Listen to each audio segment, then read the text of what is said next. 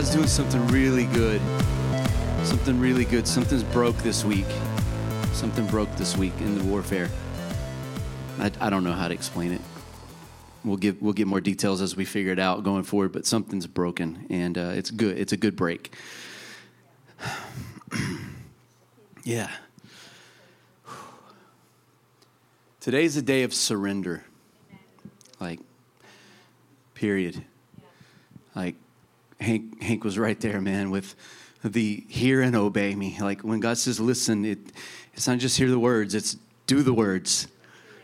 If you're hearing and only, we deceive ourselves. Oh, I heard the Lord, but did you obey him? Did I obey him? No, it's the doing that's the obedience. Everyone can hear God's voice, but not everyone chooses to do what he says. And I'm going to talk about this today. If you just open your Bible to, we're going to be in a couple places, but Matthew 24, we're going to be in Revelation 2 as well. And I just want to say Easter's coming up. We're going to have a fun celebration. Invite you all to that. Invite family and friends. We'll do communion on that Good Friday around the table, a family-style dinner and communion to remember what Jesus did for us. The Sunday before, Palm Sunday, we're going to have a celebration, maybe a dance party is going to break out. I don't know. We'll do something different because we want to celebrate the King that came. And he came lowly, and he rode in on a donkey. He didn't come in with a white horse and his army behind him. He came in humility. We want to celebrate that humble King of Jesus who didn't consider equality with God something to be attained or striving for, but he humbled himself. And so God gave him a name above every name. Come on, would you say Jesus?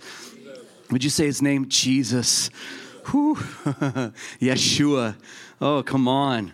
What a beautiful name.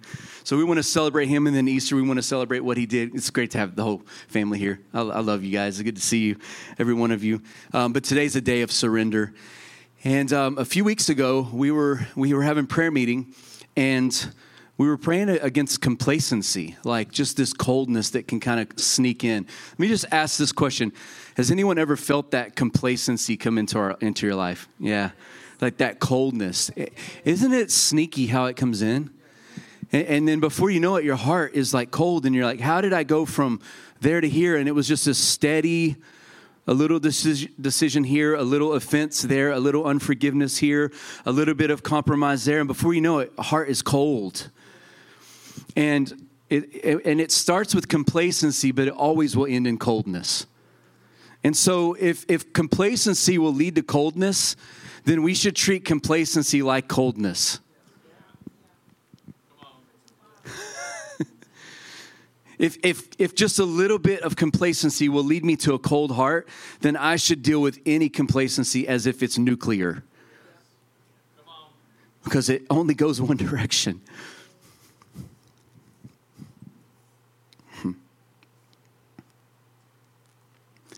Let's go to Revelation 2. Let's skip Matthew 24 for now. I'll say what I wanted to pull out of Matthew 24. It's talking about the end times, and it's talking about how nation will rise against nation, and there will be wars and rumors of wars and famines and pestilence, and it sounds like I'm reading the newspaper. Like I just pulled that up on, Apple News right here. It says, but these things must happen because they're the beginning. They're not the end.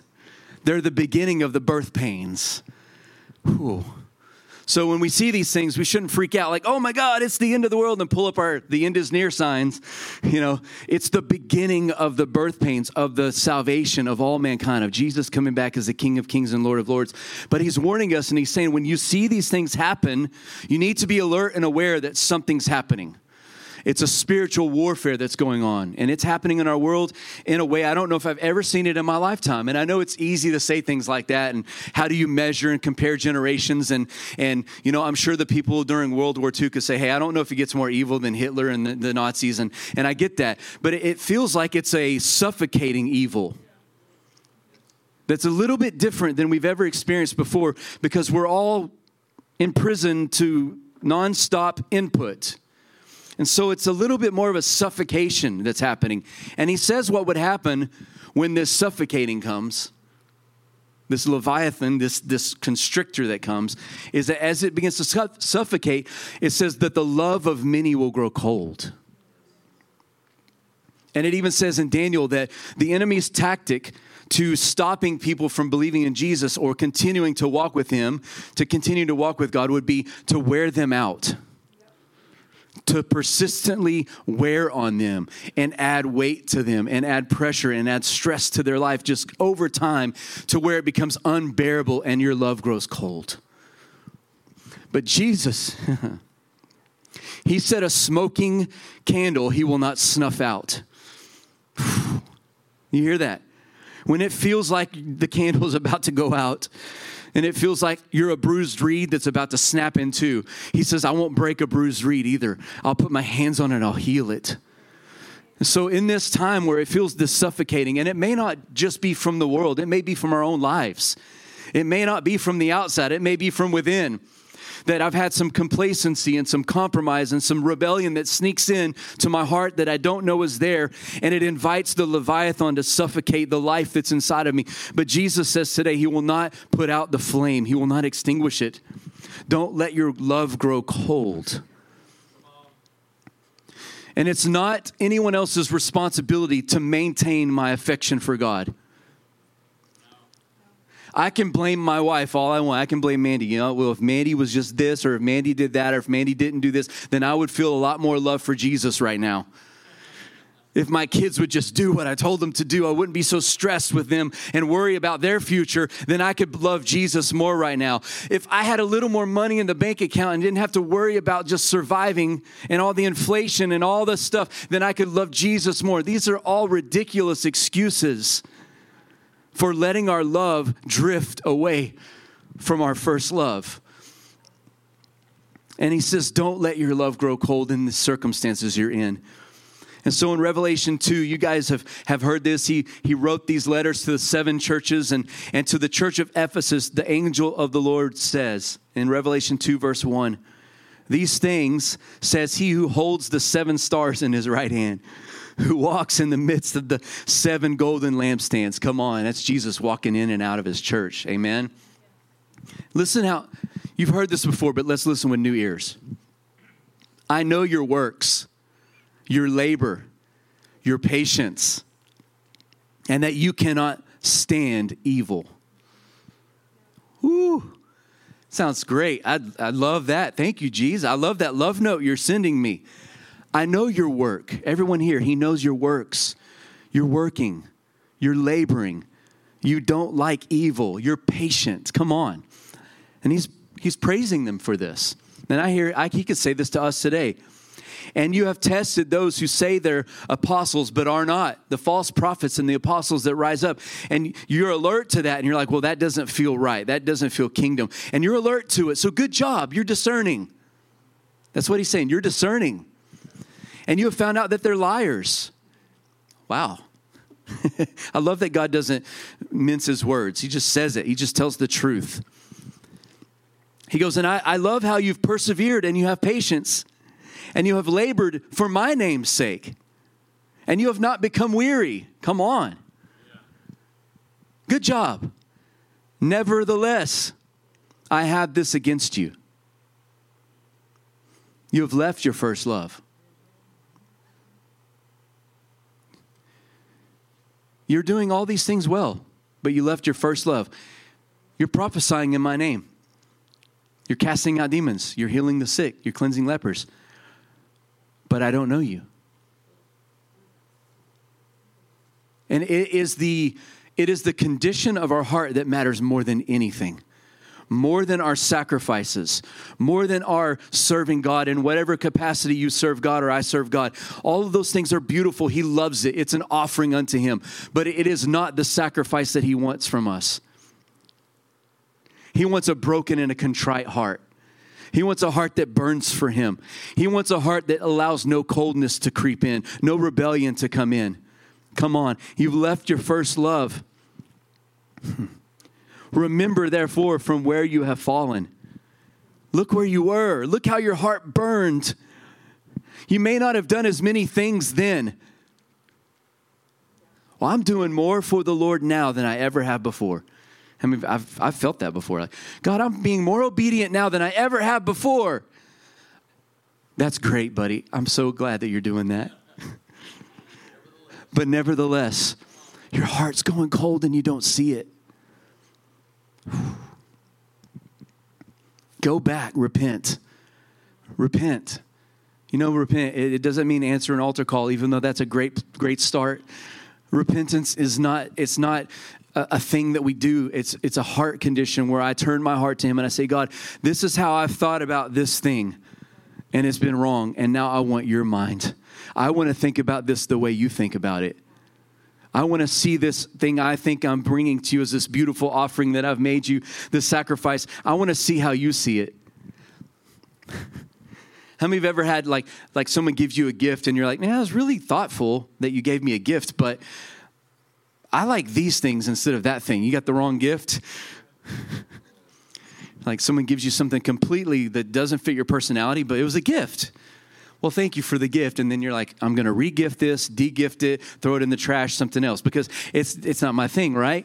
They thought they were being thoughtful. Like, don't you love my gift I brought you? I love that you thought about me, but you don't know me, or you would have brought me a different gift.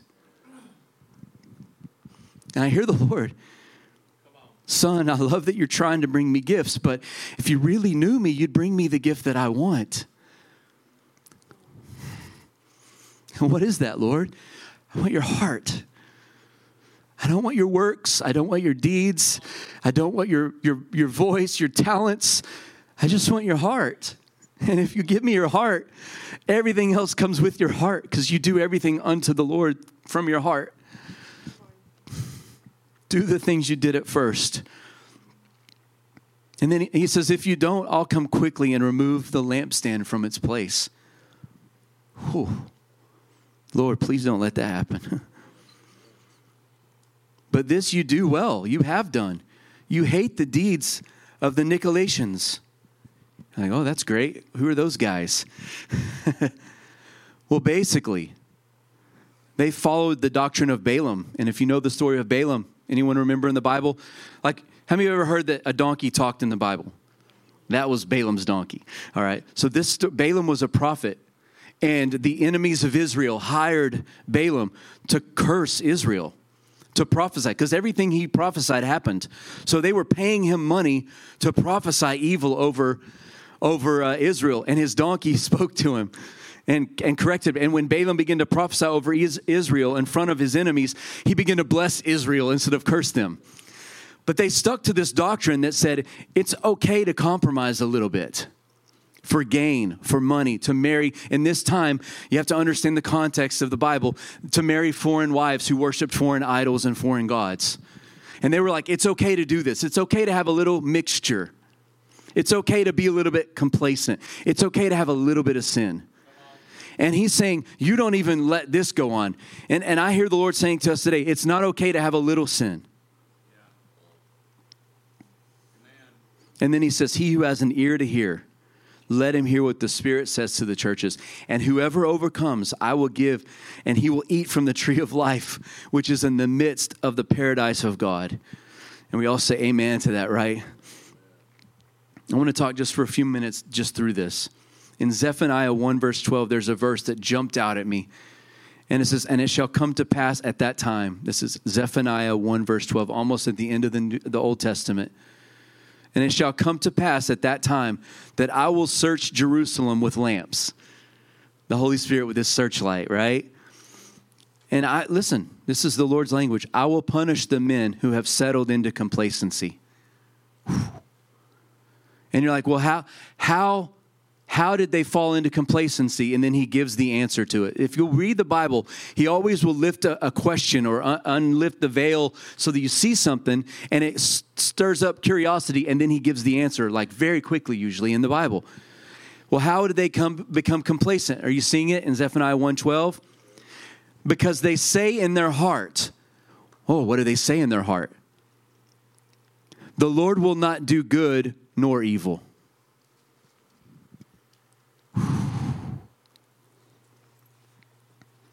Like, what does that mean?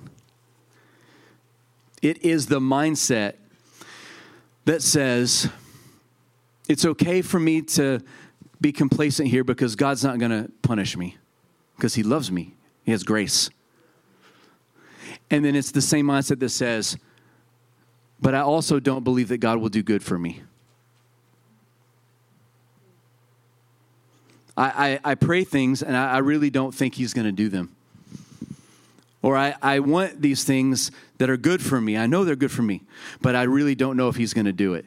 And he says that's how these men fell into complacency.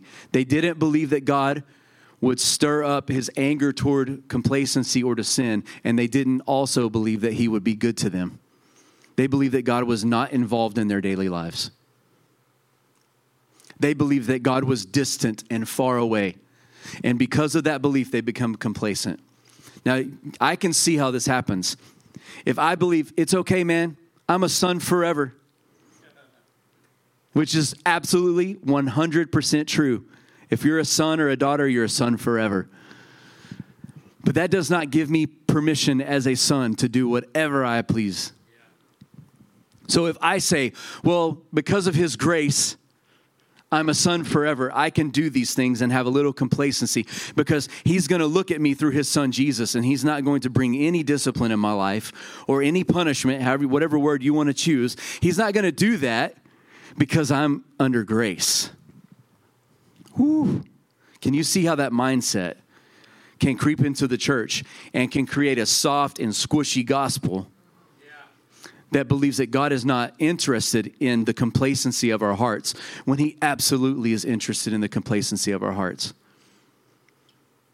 I would say the greatest sin besides fear in the church is complacency. We're just good. I think there's a word for it. It's called lukewarm. We're good. Hey, man, I'm in the building. I'm on the roster. I'm in the book. I'm good. He's not. It will lead to complacency, and here's why. Because we should be vigilant on keeping our hearts pure. And if I don't think that there's a God who is holy and just and deserves my righteous living and my righteous heart, if I don't think that he is that way, then I will not, with all diligence, guard my heart. Proverbs 4:23, above all else, with all diligence, guard your heart. Why? Because out from your heart flows all the springs, all the issues of life. But if I believe that I'm good, God's okay with me, then we won't diligently guard our hearts. And then there's the other end of the spectrum that will lead to the same complacency. God doesn't want good for me. I pray and nothing happens. I ask for things and don't happen because he's not interested in moving in my life. It's basically practical atheism. I believe there's a God, but I live as if there isn't one. On both sides. Is this making sense? And the Lord is telling us to drive the complacency from our hearts. And complacency is both sides, okay? It's the, I'm okay with a little bit of sin. And it's the, he doesn't want to do miracles, signs, and wonders or answer prayers. Both of them are complacency. I want us to be alive and on fire in every way. I want us as a church, I want me to, above all else, to be diligent in guarding my heart and being careful what I allow to land there and stay. And be like, oh, I don't want anything to stay there longer than it should. I don't want anything to land there and rest there that would cause coldness toward God or offense toward other people. And then at the same time, the way that I stir up my hunger and my passion for God is I pray for miracles, signs, and wonders, or for him to do impossible things in my life. Because it's impossible to stay complacent when we're seeing the miraculous and answered prayers all around us, because it stirs us up. And God says that he wants us to deal with the complacency on both ends of the spectrum. That complacency is actually witchcraft. Now, I've been thinking about this since December. When Corey Russell was here and he said that tears washed the witchcraft from our eyes. The tears of repentance washes the complacency, which is witchcraft. It washes it from our eyes. And I begin to think about that. What do you mean by witchcraft? Like it's the enemy coming and lying to us. It's refusing to be moved when he comes into the room or when he shows up. It's the Pharisees who said, hey, if you'll show us a sign, we'll believe. He's like, I've been showing you every sign you can imagine. There's no more signs for you. The only other sign you're going to see is like what Noah saw. And that's going to be the sign you see. There will be judgment coming. And complacency is this hesitancy to respond. It's like, Dan McCollum, it's funny, we quoted him last week as well, but he says, we're currently moving at the speed of our own obedience. Yeah. And there's this complacency. I'm like, what witchcraft has come into my heart? What witchcraft is in Fire Life that we can drive out? Oh, it's being slow to respond. It's refusing to move. It's saying, well, if you'll do one more thing for me, I'll move. Oh my goodness. Who do we think we are? Like, God is still God. I believe in all the grace and I believe in all that stuff that's new covenant. I'm all in for all of it. I love it. Thank God for it. But he is still holy and just. And because we believe he's holy and just, he deserves for us to act like he's holy and just. Complacency is an attitude of doubt, which goes to this side of it where, well, I'm going to ask God for this, but I doubt he'll do anything about it. That's a cold heart. I'm going to pray for this person, but I don't really think God's going to do anything here. Complacent heart. I love what Ray said when he's here. It's impossible to pray and nothing happen. Yeah. Come on. Complacency partners with poverty. It invites the poverty spirit. Hey, come hang out. Poverty spirit, come live inside of me. Come advise me. What happens when I'm under the advice of the poverty spirit? I start limiting my options. I believe there are limited resources, limited options. Well, I only have these cards in front of me. That's all I have. I have 4 cards, and I'm playing 5-card poker. I'm in trouble. The poverty spirit causes me to only see the options that I see in my own hand, and it keeps me from seeing the unlimited options that Jesus has for me. So the complacency invites this poverty spirit to come in and say, well, we can't have this, or we can't move into this area, or we can't have breakthrough here because these are the cards we're dealt, and there's only a few of them. And Jesus says to repent with tears that will wash that witchcraft from our eyes that believes that anything is impossible for God. Complacency is witchcraft. When we were praying, this was March 8th, we had a prayer meeting here. And while we were praying, Bimpe made this connection in prayer. And we were talking about praying about complacency, and she made that connection that complacency is witchcraft. And from that time, it changed, and I started thinking this through. Okay, tears washes the witchcraft from our eyes. Complacency is witchcraft. Well, what is witchcraft? We think of spells and casting spells and doing magic and stuff like that. That's only a very small part of witchcraft. The Bible actually tells us what witchcraft is. It's the sin of rebellion. Yeah. Come on. Oh. 1 Samuel 15, 22 and 23. 1 Samuel 15, 22 and 23. Saul had just been given orders on what to do, and he didn't obey the Lord. He completely did the opposite. He partially obeyed, right?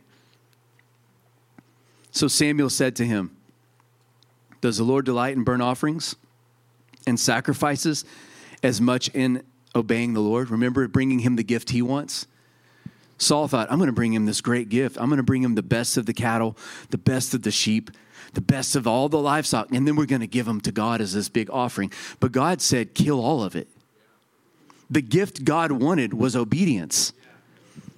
The gift Saul brought was twisted through his perspective, through what he thought would please God, but really what would make him look big and bad in front of the whole nation. because not everyone saw what they were doing. But if they brought the best and presented it in this big ceremony and brought picture this, the whole nation of Israel comes out and they bring all of the livestock and they create this whole sacrifice where the whole nation sees, oh, look how awesome Saul is. Look at what he has done. The king that God has given us has won this huge victory. And look at this amazing sacrifice we're bringing to God. They could have had a big church service. They could have said, invite all your friends. Tell everyone, we're going to have this revival service. And we're going to offer this offering before the Lord. But it wasn't an offering God wanted. And Saul disobeyed God. And Samuel said, the Lord does not delight in this offering.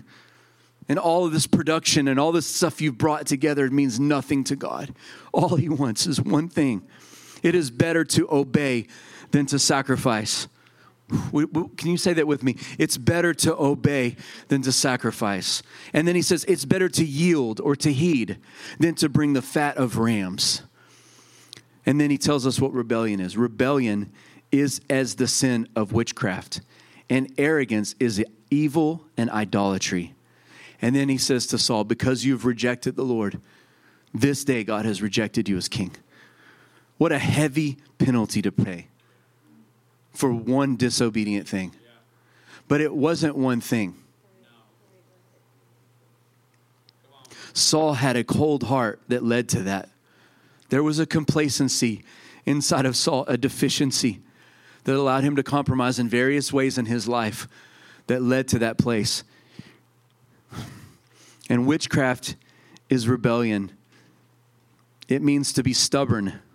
Oh, okay. To be stiff-necked. We don't use that word very often. Stiff-necked. That's a biblical word. Stiff-necked, rebellious. They go together all through the Bible. You see stiff-necked, rebellious. Stiff-necked, stubborn, rebellious. They just go together. What does it mean? It means difficult to lead. I love the verse that says God would guide us with his eye. That's easy to lead. Difficult to lead is he forces us. What did he say to Saul in the New Testament before he became Paul? Paul, why are you kicking against the goads? Why are you fighting against me leading you? And the Lord says witchcraft is being difficult to lead. It means slow to respond, slow to faith. And it will always lead to outright disobedience, to full-on rebellion if it stays in our heart. And I know this is a very heavy message, right? And it should be. It should be.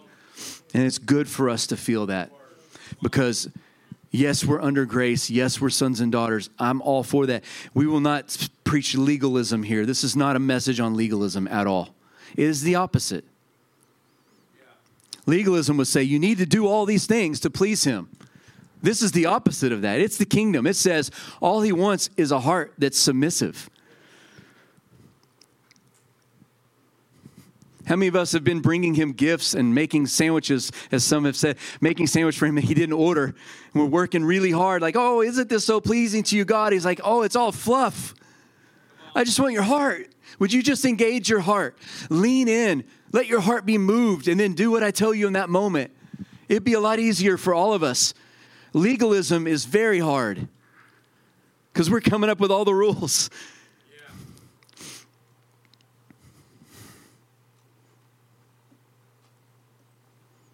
Complacency, witchcraft, rebellion, all these crazy things we don't talk about in church because they might offend people. This is not me trying to preach a message to offend you. This is a message that God, as I said, since December, the Lord's been talking to me about this message. I haven't said a word. I haven't talked publicly about this message since December because I was like, okay, Lord, I'm going to let it sit on this one for me for a while. And that doesn't mean I've broken rebellion. This is for me. I don't want witchcraft in my eyes. I don't want to limit options because I have poverty of spirit. I don't want to become complacent and be like, well, God's got me. I can act this way. I can have an attitude here. I can speak ill of my brother. I can whatever, fill in the blank because God's got me. It's okay. And then I don't want to be on the other side where it's like, well, I'm going to pray, but I doubt God's actually going to move. I don't want complacency.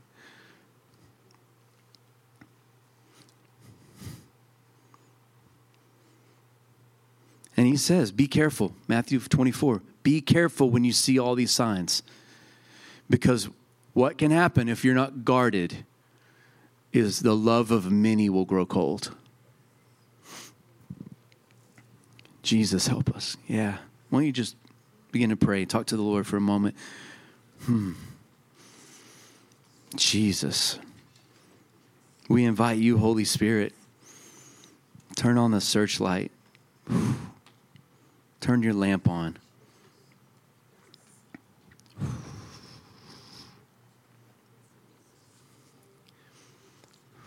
Would you stand with me? We're going to pray, and then we're going to have an altar call. You can keep your heads bowed and your eyes closed, if you will. First and most important thing I want to do is I want to make sure everyone here is right with the Lord. Let's not go forward if anyone at all, you feel disconnected, you feel far away from God, or maybe you've never even asked him to be the Lord of your life, whether you're here or on the live stream or watching on Facebook or wherever, and you want to surrender your life to Jesus. Would you just lift your hand right where you're at? Anyone at all? You just want to surrender to him. I surrender. Yeah, thank you. Come on.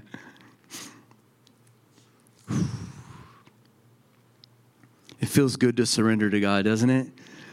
Oh, I love how the weight lifts off when I surrender.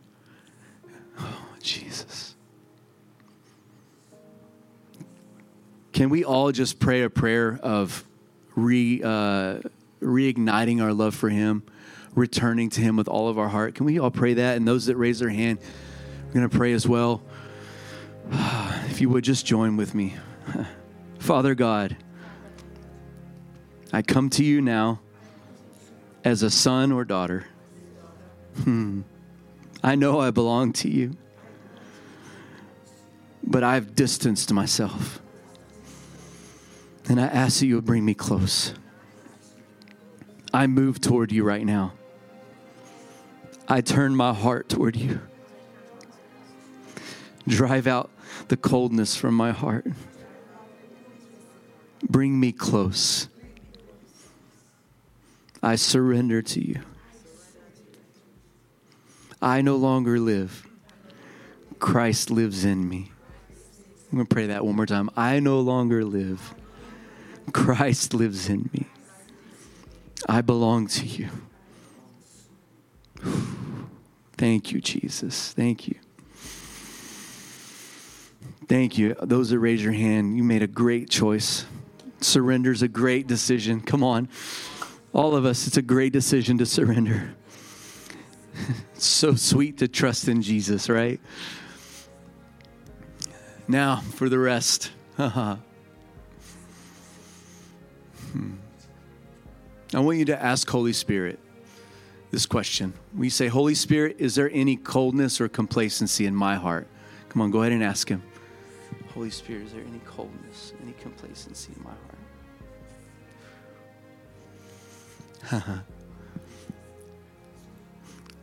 Our spirit knows the answer. If it was yes, I'm going to ask you to come to the front. This is part of the breaking that cycle of coldness and complacency.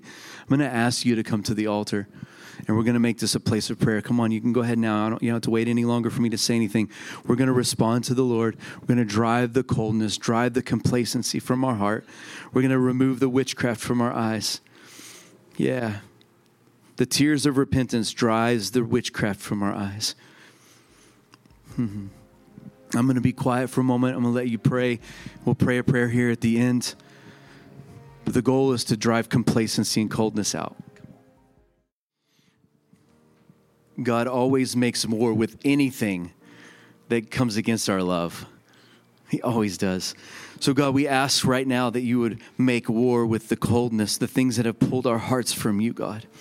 I ask that you've started something today, that you would continue, that you would walk us through how we've been cold and slowly complacent in areas, God, that you would drive it out. We ask that you would put fire on the altar of our hearts. Come on. Put fire on the altar of our hearts for you, God.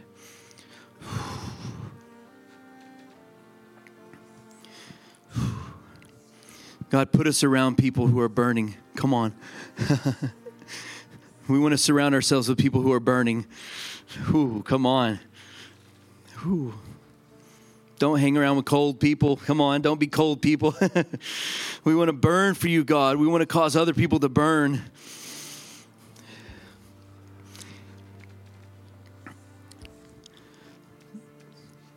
I don't remember all the references, but there's this place in the Old Testament where Israel was asking God for something specific. And God says, I'll give that thing to you, but it will cause leanness in your heart. It will cause coldness in your heart. And they asked for it anyway. And I think there are things that maybe we're oblivious to that were gifts that God gave us that actually have turned into something that's caused us to be complacent. And it started out as a gift. So God, we give back to you every gift you've given us. We bring it and we offer it back to you, everything you've given us, God.